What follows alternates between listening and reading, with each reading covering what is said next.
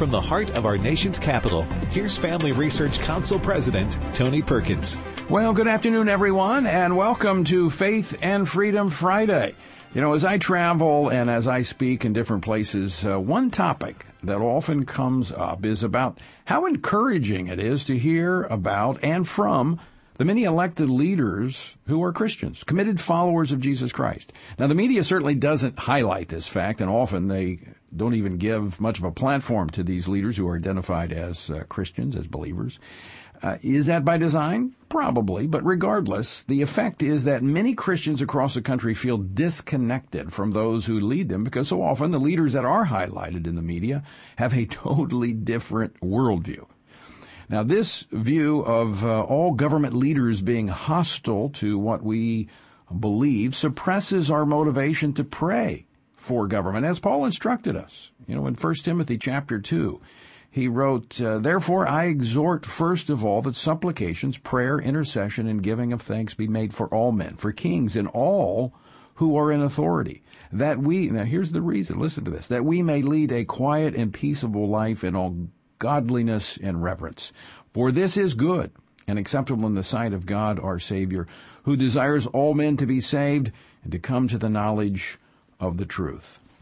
So, on these Fridays, or on these Faith and Freedom Fridays, we step back from the politics and the policies of Washington, D.C., and we hear the personal stories of men and women of faith who, by the Lord, have been led to serve in this capacity. So we're going to meet two of those today. We're going to meet Senator Kevin Cramer of North Dakota and Congressman Chip Roy of Texas will be joining us later on this Faith and Freedom Friday. Before we jump into it, let me remind you, this Saturday, we have the Stand Courageous Men's Conference. We're actually hosting the live conference right outside of Baton Rouge, Louisiana, in my home city. But you can participate. It's being live streamed. And so we've got groups all across the country participating in this men's conference. Stand Courageous. If there was ever a time we needed men to stand courageously for the truth, it is now. Find out how you can be a part of it. It's not too late. Go to TonyPerkins.com. And speaking of standing courageous, I want to encourage those of you who may not have joined us with our 2-year journey through the Bible, the FRC Bible reading plan. Let me encourage you to consider leading your family through that. It's not too late to join. Go to TonyPerkins.com and follow the links over. All right, as I said, today on this Faith and Freedom Friday, we step back from the policies and the politics of Washington, D.C., and we hear the personal stories. What motivates those who come to Washington, D.C., to serve oftentimes in very hostile, very frustrating, I would say, circumstances. Well, joining me now is the senator from North Dakota, Senator Kevin Cramer, who I believe has one of those stories that will encourage almost anyone.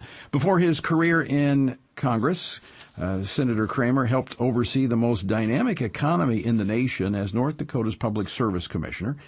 The Senator Cramer currently serves on the Armed Services Committee, the Environment and Public Works, Veterans Affairs, Banking, Housing and Urban Affairs, and Budget Committees. He was elected to the Senate after 3 terms in the House, and he is the first Republican to hold this seat in his lifetime. Senator Cramer, welcome to Washington Watch. Thanks for the opportunity, Tony. Great to be with you. Well, I want to start, and you've got a remarkable story of trial, tribulation, but of grace-filled triumph. And I want to get to that, but I want to start because there's something you and I have in common. As I was reading through, there was a point in your life where you felt the Lord was leading you into the ministry, to be a minister. And I had a very similar situation, and of course I've actually served as a pastor, but along that path I realized that government is a ministry if you do it the way God intended. Well, the reality is every job is, whatever your vocation, is a ministry if you do it the way God intended. And to be honest, Tony, and I don't know about your experience, but in mine, I sometimes even struggle a little bit with people's view of my job as being somehow special. In fact, just last week, it was hard for me to articulate to the National Press Corps when I stopped by the Sticks or the Stakeout that I don't really see senators is all that special when it comes to, for example, the need for being tested, because they always want us to all be tested every day, the media. And I say, well, I don't know. What if somebody else needs that test more than I need that test? So I think vocation is a ministry to, for everybody who works and or stays at home or works at home. So that's sort of how I view it. Well, that's biblical, because Paul says, whatever you do as unto the Lord, and we're to serve and work unto the Lord, whatever capacity we have. But as one who understands that, when you began this, the Lord began to direct your steps toward the political realm. How did your Christian friends respond to that? So it's a great question, because I will tell you, I'll fast forward it. And just a few weeks ago, I did a eulogy for a friend at a Catholic university. I'm on the board of trustees at the University of Mary. I am an evangelical Protestant that serves on their board and loves it. I did this eulogy, and after the eulogy, one of the vice presidents came up to me and said, "Oh, I don't know, Senator." He said, "I really do think that, you could have been a minister. You probably should have been a minister. Or when you're done being a senator, and we love that you're a senator, but maybe then you could go into the ministry."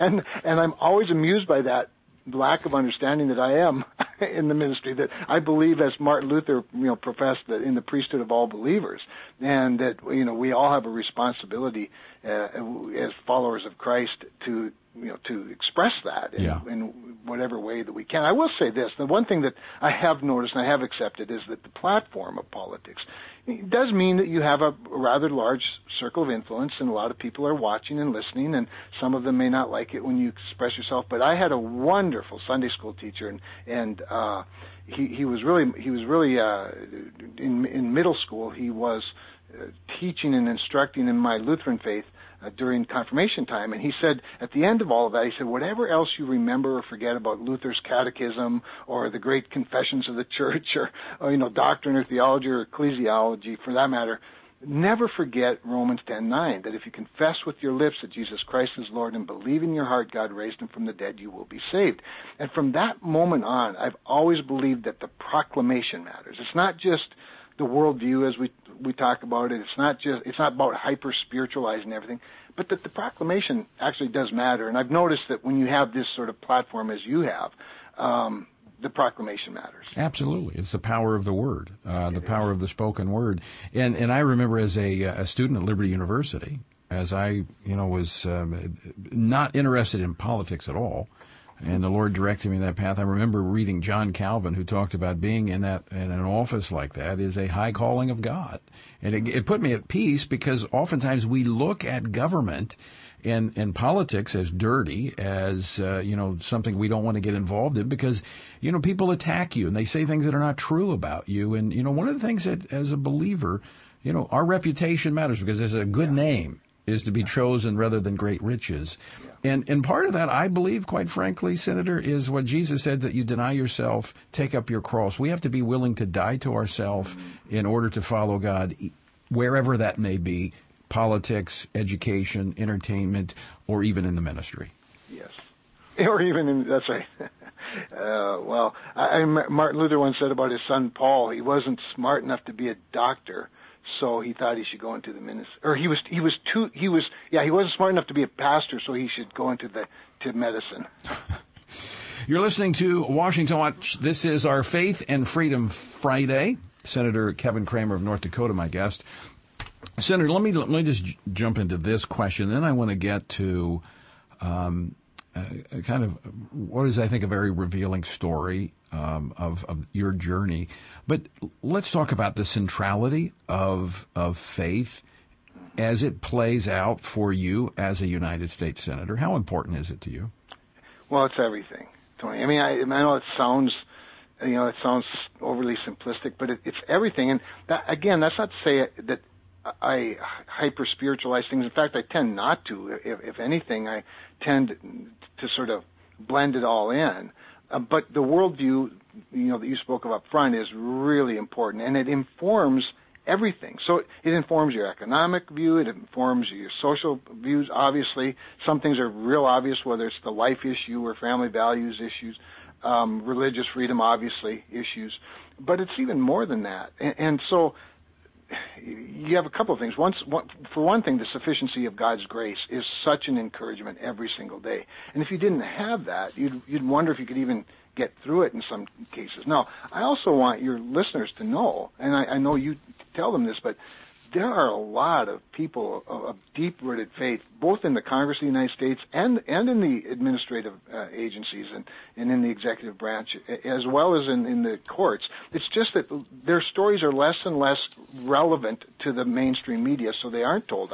When I step up to the microphones at least once a week, sometimes multiple times a week with the national media, I often try to quote Scripture if I can, and not, again, to hyper-spiritualize, but to sort of witness, if you will. And they really aren't, they're either very uncomfortable with it or they're not interested in it at all, or they're, to your point earlier, hostile toward it. But I still do it. And oftentimes it's live on C-SPAN, and while it doesn't make the NBC news, it was out there. It's out there. And so it's really everything, but more than anything, it is the sufficiency of His grace that allows me to sort of get up every morning and walk through the day. Well, let me ask you about that one aspect when you came to Congress. Now, I know you had held public office in North Dakota prior to coming to Congress, and I know you served in the House before coming over to the Senate. But when you came to Washington, were you surprised at the number of men and women who were sincere followers of Jesus Christ? I'm not talking about just wearing a denominational label, but really sought the Lord. I was a little bit surprised, but Tony, here's the thing. So, being a House member from North Dakota means you're a caucus of one. We only have one House member. Did you get along with yourself? Well, let's just say North Dakota had a unanimous vote every time.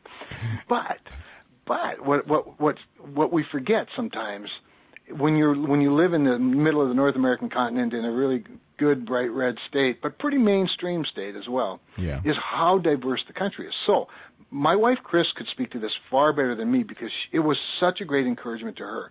When we got to orientation, when she'd attend conference breakfasts and things, just how expressive people are of their faith. And she has done more to elevate the respect of Congress in North Dakota than I ever could, because she keeps telling people, no, you'd be surprised. They think I'm unique, see. Mm-hmm.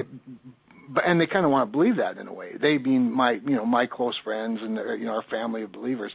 And she tells them it's more common than you think. And so we even go to a little Pentecostal church, by the way, Tony, so expression comes pretty naturally.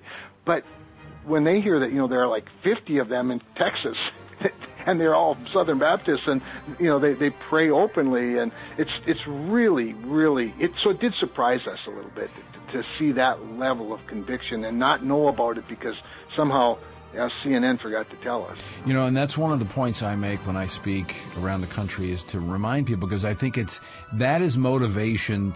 Not that we should need it to fulfill the command in Scripture to pray, but when we know that we're praying for brothers and sisters who are standing for the same things we believe in, I think it makes it much easier. Senator, we're up against a break. We're going to come back because I want you to tell part of your journey, because I think people will be encouraged by that, because so many people are walking through challenges and they need something to hold on to anchor their lives to. Folks, don't go away. We're coming back with more from Senator Kevin Cramer next. Do Christians have a biblical obligation to participate in government? Do Christians have a duty to vote? And if so, what principles should inform them while casting their ballots? How should pastors think about politics, and how can they shepherd their congregations well during an election season? The gospel of Jesus Christ has implications for all areas of our life, including politics. Christians must be prepared to grapple with the moral issues of our day, the reality of our two-party system, and follow our Christian convictions to their logical end by voting for candidates that support clear biblical values. Family Research Council has partnered with 21 state family policy councils for a new edition of Biblical Principles for Political Engagement. This booklet provides biblical wisdom and clear answers to pivotal questions to help you navigate the political landscape. This publication exists to facilitate careful thinking about issues and encourage God-honoring political engagement that filters all issues and candidates through a biblical worldview. To read the full publication, visit frc.org/engage. Masculinity in America has never been under attack the way it is today. We've reached the point where the term itself is considered toxic or offensive to many. The consistent message in our nation is that masculinity by nature is bad and is the root cause of many of the problems plaguing our society. From his experience as a military combat officer and ordained minister of the gospel, Lieutenant General William Boykin has seen and dealt with firsthand the breakdown of leadership in our nation by the lack of godly men living lives of biblical purpose.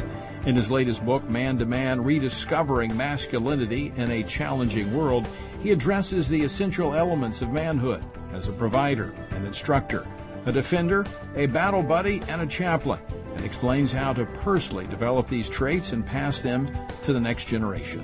Get your copy today of Man to Man, wherever books are sold. Hey, Matt. Hey, Hannah. What's going on? Why so gloomy?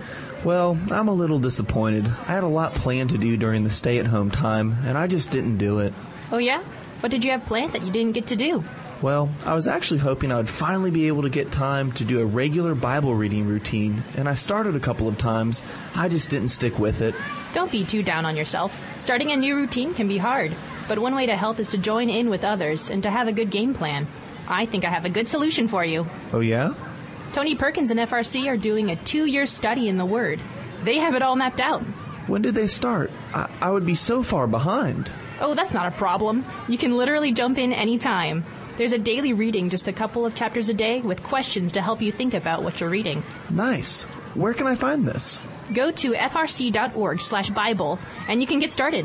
Where's that again? frc.org/Bible. Got it.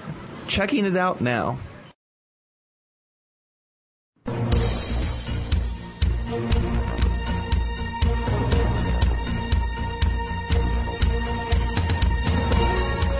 Welcome back to the Faith and Freedom Friday edition of Washington Watch. I'm your host, Tony Perkins. The website, TonyPerkins.com. If you're on Twitter or Parler, it is @TPerkins. All right, as I mentioned at the top of the program, if you missed that, on Fridays we're kind of stepping back from the politics and the policies of Washington, D.C., which, quite frankly, I think we all get enough of.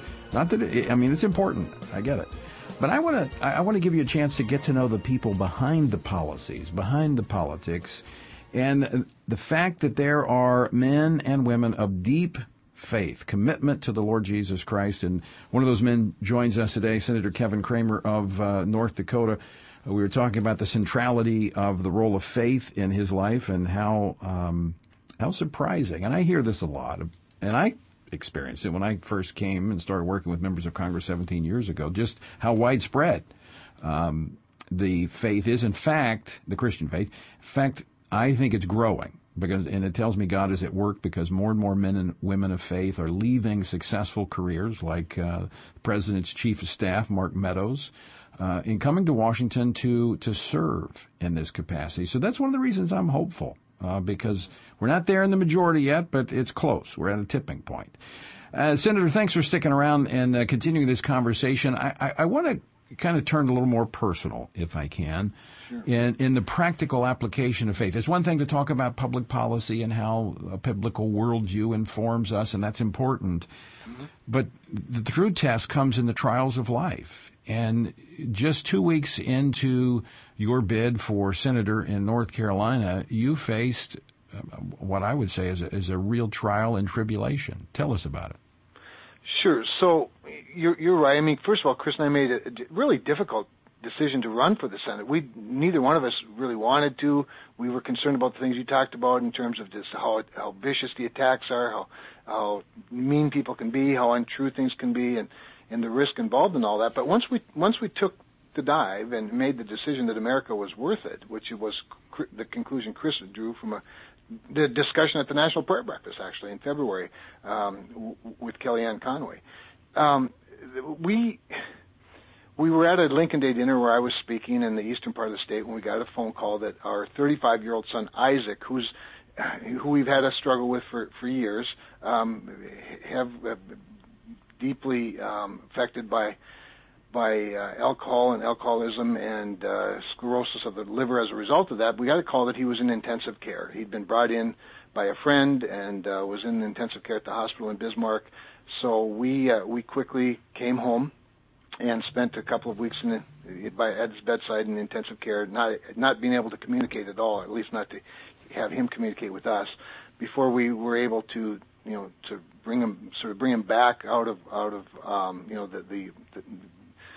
the coma that they put him in to try to work on his liver and his kidneys and things, and were able to stabilize him enough to go down to Mayo and spend a week or a little better down there before he eventually succumbed to the disease. Now, we had the great blessing of being able to bring him to consciousness, to be able to have a few days with him, even hopeful days that God might heal him and that the doctors might be able to get him a transplant, but the circumstances were such that he could not. But I had the great honor, and I really mean this when I say it, Tony, of being at his bedside and listening to worship music with him, and holding his hand as he slipped away from me and into the arms of Jesus. And I'll never forget whispering to him, "It's okay if you want to go. It's okay." And so we went through that. But one of the very last things Isaac told me in our conversations, when he couldn't lick alcoholism, he just couldn't. It just had such a grip on him, and I said, "Wouldn't you do it for Abel? Because Abel is at the time, and Isaac died on Abel's 11th birthday, by the way, March 22nd. He died on Abel's 11th birthday. I said, Isaac, couldn't you do it for Abel?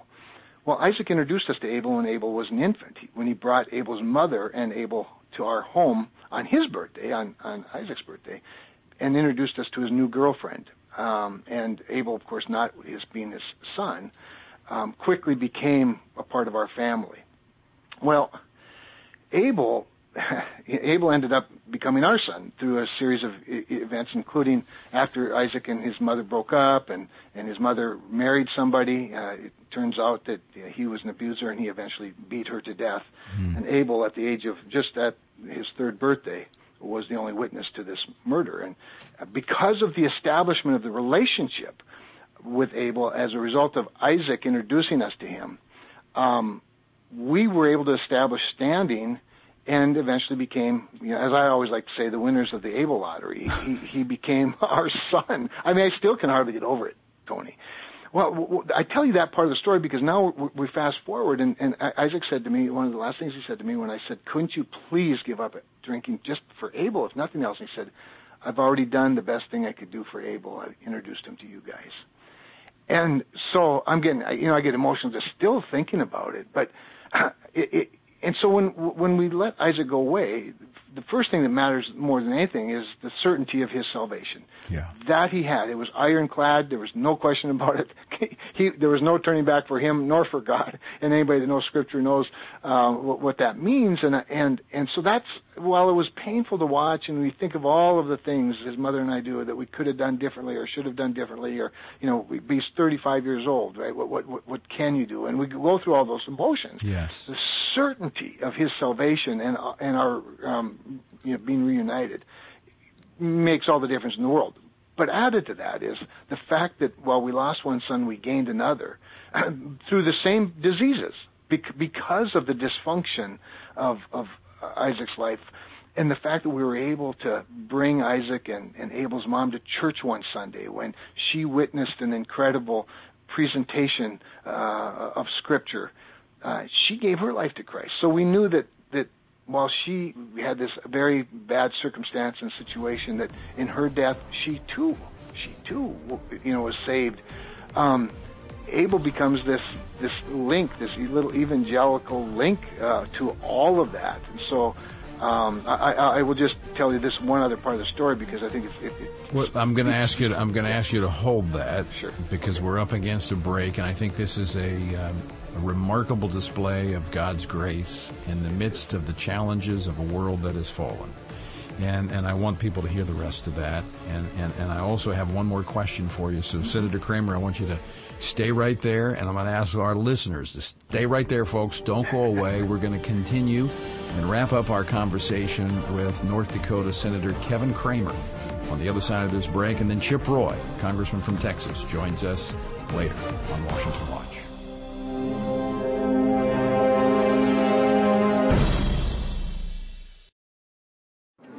Oh, man. What's wrong? I just missed Washington Watch with Tony Perkins, and our congressman was going to be on the show today. Oh, that's not a big deal. What do you mean? Well, you can always catch the replay of the day's show. How's that? With the Stand Firm app. Yeah? Yep, you can catch that day's program and so much more. You can contact your elected officials on campaigns and policies that are important to you with the Take Action tab.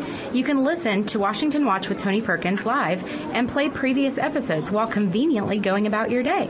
You can access the Washington Update, informative blogs, tweets, and critical campaigns on the main feed, so you can stay up to date on local and national news. Wow, I definitely use that. How do you find the app? Just visit frc.org/app and download, or search Stand Firm in the App Store. Okay, that's Stand Firm. Yep, Stand Firm. How do you know all this? Because I'm a SageCon, but that's another story. Huh? Are you looking to grow closer in your relationship with Jesus and in your knowledge of God's Word? Family Research Council has released a new 3-part series titled 3 Ways to Read the Bible. In this series, Patrina Mosley, FRC's Director of Life, Culture, and Women's Advocacy, shares helpful ways to be encouraged and directed by God's truth through studying and applying the Bible's text. Now's the time to get to know God through His Word by looking into the Bible and learning what it says about God, humanity, and the power of Scripture. During this season of isolation, devote time to the Lord and seek out His meaning for you. In times of crisis and any time, this blog series is a great primer on opening your eyes and heart to Him through His Word. Check out this helpful resource and learn how to read the Bible with not just your eyes, but your heart. To learn more, visit frcblog.com. That's frcblog.com.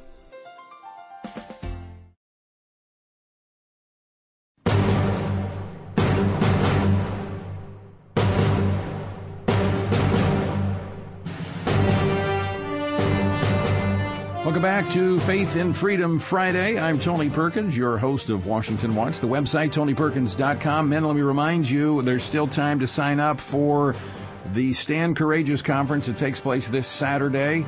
You can watch it and be a part of it online. It's being streamed online. To find out more, go to TonyPerkins.com. All right, continuing our conversation with North Dakota, Senator Kevin Cramer. Senator, thanks for sticking around, and I want you to finish your point, and then I've got another question for you. So just thank you for that, Tony. So in the middle of this, in the middle of getting to know Abel as an infant, losing our son at the age of 35 on Abel's 11th birthday, and in the middle of that, while Chris and I were becoming sort of surrogate grandparents because he's involved in this dysfunctional relationship with these dysfunctional people, he spent a lot of nights at our house. We were very convenient and very willing, I might add, babysitters, because we just loved him so much from the very beginning. But I always liked the night shift, Tony. I don't know about you, but with my children, I always liked the night shift because it was the time when I could be with them, in the most intimate circumstances. And Abel was no exception. So when he'd wake up in the middle of the night, I'd get up, warm the bottle, change his diaper, and all of this, all the while his mom and our son were out, God only knows doing what. But I'll never forget holding him and rocking him at night in his room on this antique rocking chair we still have, not knowing where my real son was, and weeping. And I'd cry out to God, Lord, I don't know what you have in mind, but I commit to you, I will do anything for this little boy.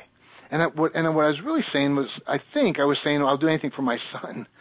And of course, the danger in that is when you pray something that specific, you just might end up getting it. Yeah. And so that's what happened to me. So when Abel became, a 3-year-old orphan, and everybody in his extended family, people who knew him and who didn't know him, wanted him, all we did is made ourselves available. We didn't even really go to war for him until things just sort of boiled down, and then we got serious about it. But we just made ourselves available in the back of a courtroom on one day and established our standing as what the law calls community grandparents. And lo and behold, he's my son. And all I can say is when you make a deal with God like that, you'd better be ready for anything. And boy, are we blessed to have I mean, it's also a display of God's grace. And Senator, I want to ask you this question because as believers, oftentimes, people think, well, when you give your life to Christ and you follow Him, everything is, rosy. Yeah. But, I find, and, a few years ago we went through, our house flooded and we went through all of that and we're asking the Lord why. But I was also pastoring a church at the time in addition to running FRC, but it helped us be sensitive to others. And you can empathize when you've gone through this. And one of the things that really plagues our nation is addiction. What would you say to Christian parents out there that are struggling and struggling with, what did I do wrong? What did I do right? Why am I facing this? What would you share with them based upon what the Lord has led you through? Well, a few things, Tony. First of all, it really is easy to beat yourself up, and I'm not sure that Chris and I are done doing it yet, to be honest. And yet, there's several things. One, I'd just say stay connected to your church community, but really stay connected to the Lord, because the eternal perspective, first of all, is everything. Yes. Whatever you're walking through at any given moment is nothing compared to eternity. So true. And it's really, and I think, Tony, I will say that I think even within the church today, part of what you talked about earlier, the discouragement that a lot of us feel, we don't focus sometimes enough on those fundamental theological points. That is so walking good with and the so Lord, true. right? Because it's sort of a soothing balm for everything if you have that perspective. So I'd say that's the other thing is when you talk about God's grace, and I love the way you talk about it, because the sufficiency of God's grace isn't just for salvation. It really is for living, and it's for living and walking through whatever life has for you.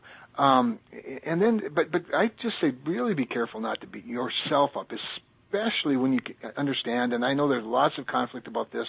I have a social work degree, as a matter of fact, and I was sort of a peculiar in that world, even in college, as a Christian and as a conservative. But do have empathy for what your child is going through, and understand that there are no guarantees about a good life just because you accept Christ. What there's a guarantee of is that Christ will walk through it with you. Mm-hmm. Not that you won't walk through it, but that He's going to walk through it with you. And when it comes to the ultimate, like in our situation with Isaac, where you actually lose a son, remember that our God did too, and He willingly did, and that's the price He was willing to pay for our salvation and for the walking through life with His grace. He's very empathetic to what we're going through, and while He allows it, He's also there with you in it. And to me, that's just the most comforting point of all of it. That whatever we're going through, that the other end is are the crowns and the jewels. Well, Senator, that is extremely good advice. Having internal perspective, I talk about that often because it takes us beyond the challenges, trials of today, and gives us the hope for tomorrow, and it just keeps everything in perspective. Senator Kramer, I want to thank you for taking time out to join us on this Friday edition of Faith and Freedom. And by the way, North Dakota is the only state I haven't been to, and so they keep inviting me in the wintertime. But I'm going to come up there and visit you sometime in your home state of North Dakota. If you don't come in February, you really haven't been here. Well, I'm not coming in February. I can assure you of that. I'm from Louisiana. It's listen. When you're down in Baton Rouge, look up my friend Dale Brown. In fact, I'm going to tell him to call you. That's right. And Dale grew up in Minot. Hey, we got to go. Sorry, Senator. The rapidly changing moral landscape of the 21st century presents a challenge for Christians committed to biblical sexual ethics. An uprising against morality has overturned centuries of norms concerning the family, marriage, and human sexuality. Secular culture is not the only challenger of Christian sexual ethics. Increasingly, theologically liberal churches and denominations are rejecting the church's historic teaching on marriage. As a result, Christians are facing increased pressure to compromise the Bible's teaching on human sexuality.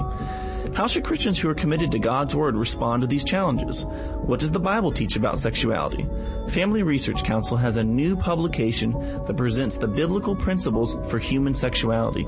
It lays out a survey of culture, scripture, and church history that'll help pastors and all Christians meet modern-day challenges to biblical sexuality with truth and love.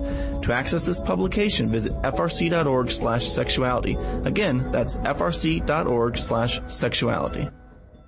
In today's culture, it can be difficult for men to navigate what it means to be a man and to find clear models of masculinity and manhood. There are many competing ideas out there and even confusion around the basic concepts of gender and sex. Where can boys, young men, husbands, and fathers find a model of manhood, leadership, and strength in today's culture of confusion? This is Tony Perkins inviting you to join me at a Stand Courageous Men's Conference led by men who are seasoned, compassionate leaders who understand the issues of the day. These issues will invest in unpacking our role as defenders, providers, instructors, and battle buddies so that men can have generational influence as a chaplain inside and outside the home.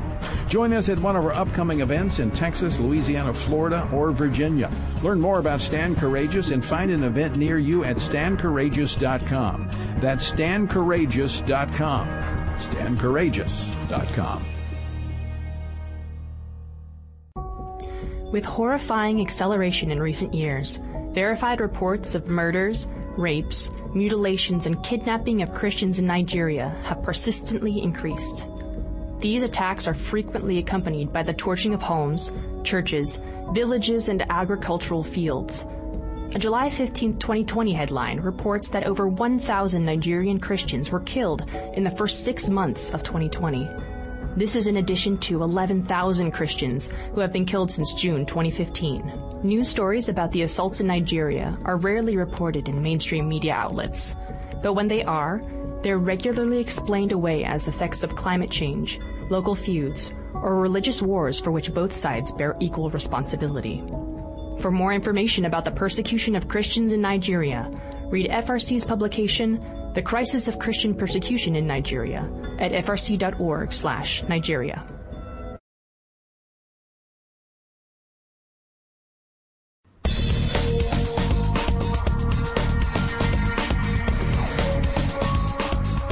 Welcome back to Faith and Freedom Friday. I'm your host, Tony Perkins. As I mentioned at the top of the program, we're stepping back from the normal politics and policies for something else on Fridays to hear the personal stories of faith of the men and women who serve as our elected leaders. Let me remind you, the website, TonyPerkins.com. If you're on Twitter or Parler, it is at @TPerkins. And men, once again, if you have not signed up for our Stand Courageous live stream, which comes Saturday, August the 15th, that's tomorrow, you can find the link at TonyPerkins.com. We've got hundreds of men all across America that are watching this in small groups, participating in it by themselves. But I encourage you, because of the inability to have the conferences we were going to have all across the country because of the coronavirus, we're doing it live, virtually. Now, we are doing a live event in Baton Rouge, so if you happen to be in Baton Rouge, you can still join us. We've still got room for you. Again, go to TonyPerkins.com and you can find out more about the Stand Courageous Conference coming up tomorrow.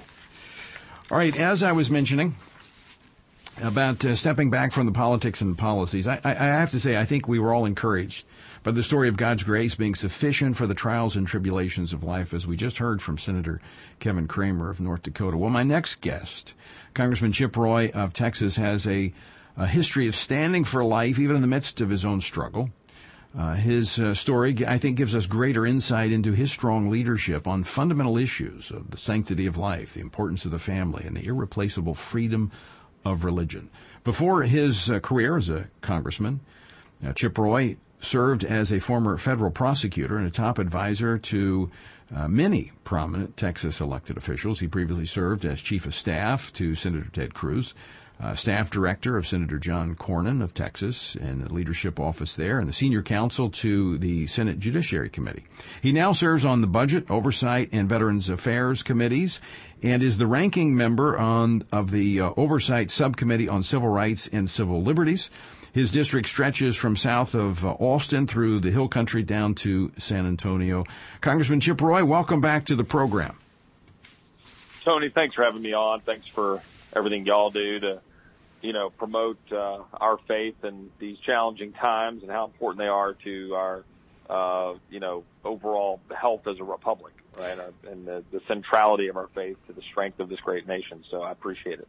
Well, thank you. And without question, I do believe it is central. And that's why it's our first freedom, the freedom to exercise a religion. It can't be mandated, but it should not. The founders understood it should not be restricted.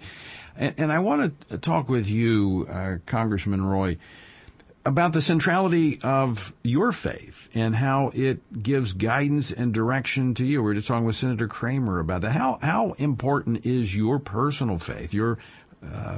As a follower of Jesus Christ, how important is that in giving guidance and direction to you, even as a member of Congress?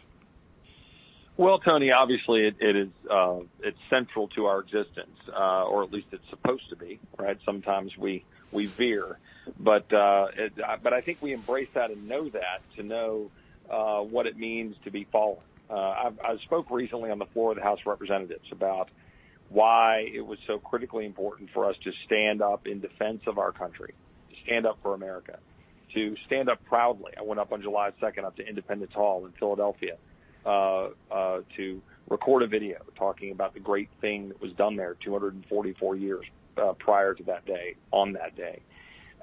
Went by Fort McHenry, where Francis Scott Key wrote the Star-Spangled Banner, went down to the Jefferson Memorial, the Lincoln Memorial, and went down to Teddy Roosevelt Island, went down to George Washington Monument. These are all things that I wanted to do to highlight to the American people. These aren't just bricks and mortar. They're not just stones. They're not just iron and marble.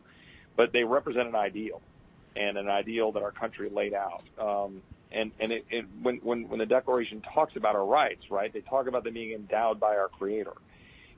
These are the things that are fundamental to our existence, and we are fallen men, and that's really important to understand. Yes. We will never achieve all of the ideals we lay out and set out because we're fallen, but we achieve greatness as a nation, trying to strive to achieve those things, recognizing our failures and our humility as fallen men, knowing that the Lord sent His Son so that we could have everlasting life. We know that, and it informs everything about our being, and that we strive to be better, we strive to walk, and we fail, and then we get back on the horse, and we keep trying to walk with the Lord. And so that informs my whole philosophy about how to approach Washington, not as arrogant know-it-alls in D.C. who want to tell everybody how to live, but rather as humble servants who want to have a system of government that's what is the old adage? It's the worst except for all the others, right? Right. The best form of government that the world has ever known, to preserve liberty, to preserve our rights, and to allow us to be free to live according to the dictates of our conscience and to follow our Lord. And that's what we're there to do. But that's so good, Chip, because when we look at this, there's a standard, and we've set a standard for ourselves. It's a high standard as a nation, and as you very clearly pointed out, we've not always reached that standard. In fact, we've fallen woefully short many, many times, but we don't throw out the standard. The same is true in our personal relationship. Paul said the law is a tutor. It leads us to Christ. We cannot earn our way to heaven. We cannot be good enough, but we don't throw out the standard. It is there as something we use as a benchmark, and we strive to be better. And I think America's story is a story of grace, a story of redemption. That's the story of the human race. And I think it's the story of those who follow Christ as well, individually as well as collectively. It's important we tell those stories. And it's the story of perseverance, right? It's the story, my grandmother was a single mom in West Texas, in Sweetwater, Texas, raising my polio-stricken father. My father had received a diagnosis in September of 1949. My grandfather was dying of cancer. He passed away in November. Then my grandmother's there as a single mom, raising my dad, had my 2-year-old uncle. And my dad survived, and she did all the work of getting up at 4 a.m. to take him to therapy and so that he could walk and have a normal childhood. He's still walking today as a polio survivor at 77 years old, and was the first to go to college in his family. I was the first to go to graduate school, and obviously ended up in Congress. That's the American story. That's the American way of doing things. She could have given up, but she relied on her faith.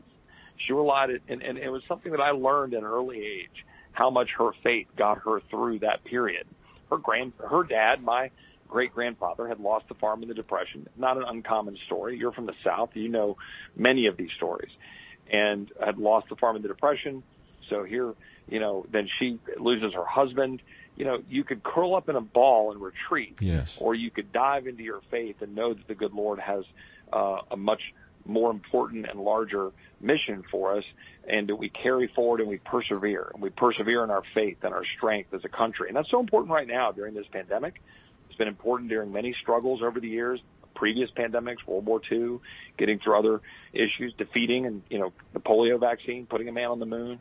We persevere, we strive, and that's the greatness of our country in action. Well, and I alluded to this in the introduction. That personal example of your grandmother was something that led you, that was actually very essential to your own journey, because on the week of your 39th birthday, you were diagnosed with stage 3 Hodgkin's lymphoma with cancer. And, what got you through that? Well, that is true. And that story of my grandmother and my other family members and other good examples who were faithful servants who followed our Lord to get through these tough times, those were examples. It was obviously a bit of a shock to the system to get that diagnosis, and I had a 4-month-old daughter and a 2-year-old son. My wife, is kind of staring at this, and it's always tougher on the spouses, these diagnoses and these battles with illnesses. And I told the story on the floor of the house. I had a great doctor from Damascus, Syria, actually, and he at MD Anderson, and I went down to talk to him, and had stage 3 Hodgkin's lymphoma. I said, well, what are my odds, doctor? I mean, and he looked at me and said, it's either 0% or 100%, and it's your choice. And I chose 100%. I chose, I'm going to survive this. I want to see my kids graduate. I want to be there to help raise them. I want to be there with my wife, and I want to beat this. I'm going to put it all in the Lord's hands, and I'm going to have faith, and I'm going to let Him be able to do the work to heal me. And through the hands of these great doctors and the great medicines, I used a trial drug that's now the standard of care. And it was an experience that obviously you wouldn't choose, but all of these things work to build you up and make you the sum total who you are. And I'm a stronger person for it. And I actually remember that process because we've known each other for a number of years, and you sent out regular updates to folks that were praying for you, that joined you in that process of prayer. And I think that even that was preparation for being in Congress, because I know that as many members I've talked to that have, and I know it's true in my life, having those who join you in prayer and interceding for you as you take on the challenges that you do as a congressman are absolutely essential. Yeah, I mean, I was when I went through that during that time, I was, as you know, I'd left the Hill being a staffer and was back out. I was actually then working at that time for Governor Rick Perry. And just a little side note, I know you know Governor Perry well. Not a better man to work for going through a circumstance like that, because he was there for me. He was praying for me. Let me tell you a quick story on that. I'm sorry to divert from your question or your statement, but I was working for him during the presidential campaign. Now, obviously, that didn't end up going the way he wanted that to go. But he actually called me. I'd been down to MD Anderson getting treatment, and he called me from one of the debates. And literally 10 minutes before going on the debate stage, he was checking in on me to see how I was doing. Now, I joke with him. I said, don't blame me for the debates. But it matters who you have around you when you're going through things like that. And so I translate that to being in Congress. And I think the Lord gave me another shot to continue on this earth for this brief time we're here. And how can I take that and use that to save this republic for my kids, my grandkids, so that they can know not just freedom, but know the Lord. We know that a free country like ours has meant more for more people in terms of prosperity in terms of overall life expectancy, but also the ability to know the Lord. The existence of the United States of America, our very existence, has meant religious freedom and the opportunity for people to know the Lord more than any country in the history of the world in terms of our impact. And think about that. I mean, what other point is there for living? Like, living free is great. As a human being, I like to live free, but there's a purpose to living free. Yes. And it's to honor the Lord. Yeah, and that's so good because individually, that's our purpose as believers, is to make Christ known. But as a nation, we have the ability to shape the policies by exercising the freedoms we have that enable others to know the truth. I mean, right now we see this, not to divert too much into the policy side, but I can't help but talking about it. We've got an administration that has done more to advance religious freedom internationally than any administration we've seen in modern time. Mike Pompeo made it a top foreign policy priority. We've got, we were talking about this with Senator Kramer. We've got so many men and women in Congress who are genuine followers of Jesus Christ. This is not the time to grow weary in well-doing. We need believers across this country to redouble their efforts and continue to support men and women like yourself who are called by God to be in these fundamental roles. Well, and you're raising something here. Again, I want to stay talking about faith and its role in public policy and not get into the specifics of campaigns or politics. And whatever one thinks of the President of the United States, and he's a good example of what we're seeing right now. We're seeing the greatness of this country personified in terms of what it means, right? Like, let's take Jerusalem. Let's just pick one example. There's dozens. This country, this nation, under this president, honored our commitment to recognize Jerusalem as the capital and move our embassy there. Now, that seems like, okay, that's just a footnote in history. It's not really a footnote in history. That is a central recognition of Israel, a central recognition of our friendship and relationship with Israel, and the importance of Jerusalem, the center of mankind. And that's really important. And everyone, on the naysayers, right, the left, they're saying, oh, yeah, you're bumbling around, you're going to create all sorts of issues. No, you know what? By doing that, other countries followed. Yeah. We've had numerous other countries follow the lead of the United States, recognize Jerusalem, consider moving their embassy to Jerusalem. That's how you can have active engagement as a nation, as a free nation, in a way that advances the mission, advances the kingdom of the Lord by standing up and leading. It matters. Yes. It really matters. Elections have consequences, and again, as I was talking with Senator Kramer earlier, one of the reasons I think the media doesn't highlight the significant presence of men and women of faith in Congress is to try to discourage believers from being involved, that we'll just kind of give up and go away.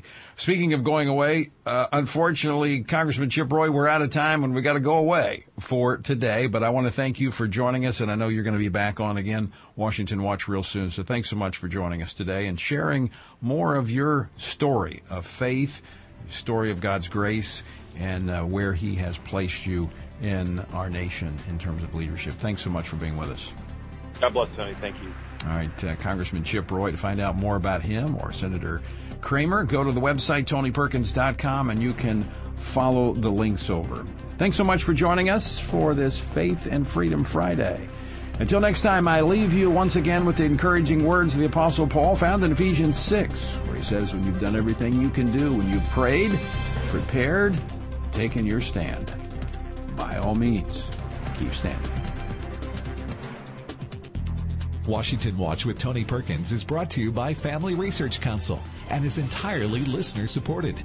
Portions of the show discussing candidates are brought to you by Family Research Council Action. For more information on anything you've heard today, or to find out how you can partner with us in our ongoing efforts to promote faith, family, and freedom, visit TonyPerkins.com. Also, to leave a comment about Washington Watch, call our watch line at 1-866-372-7234. That's 1-866-372-7234.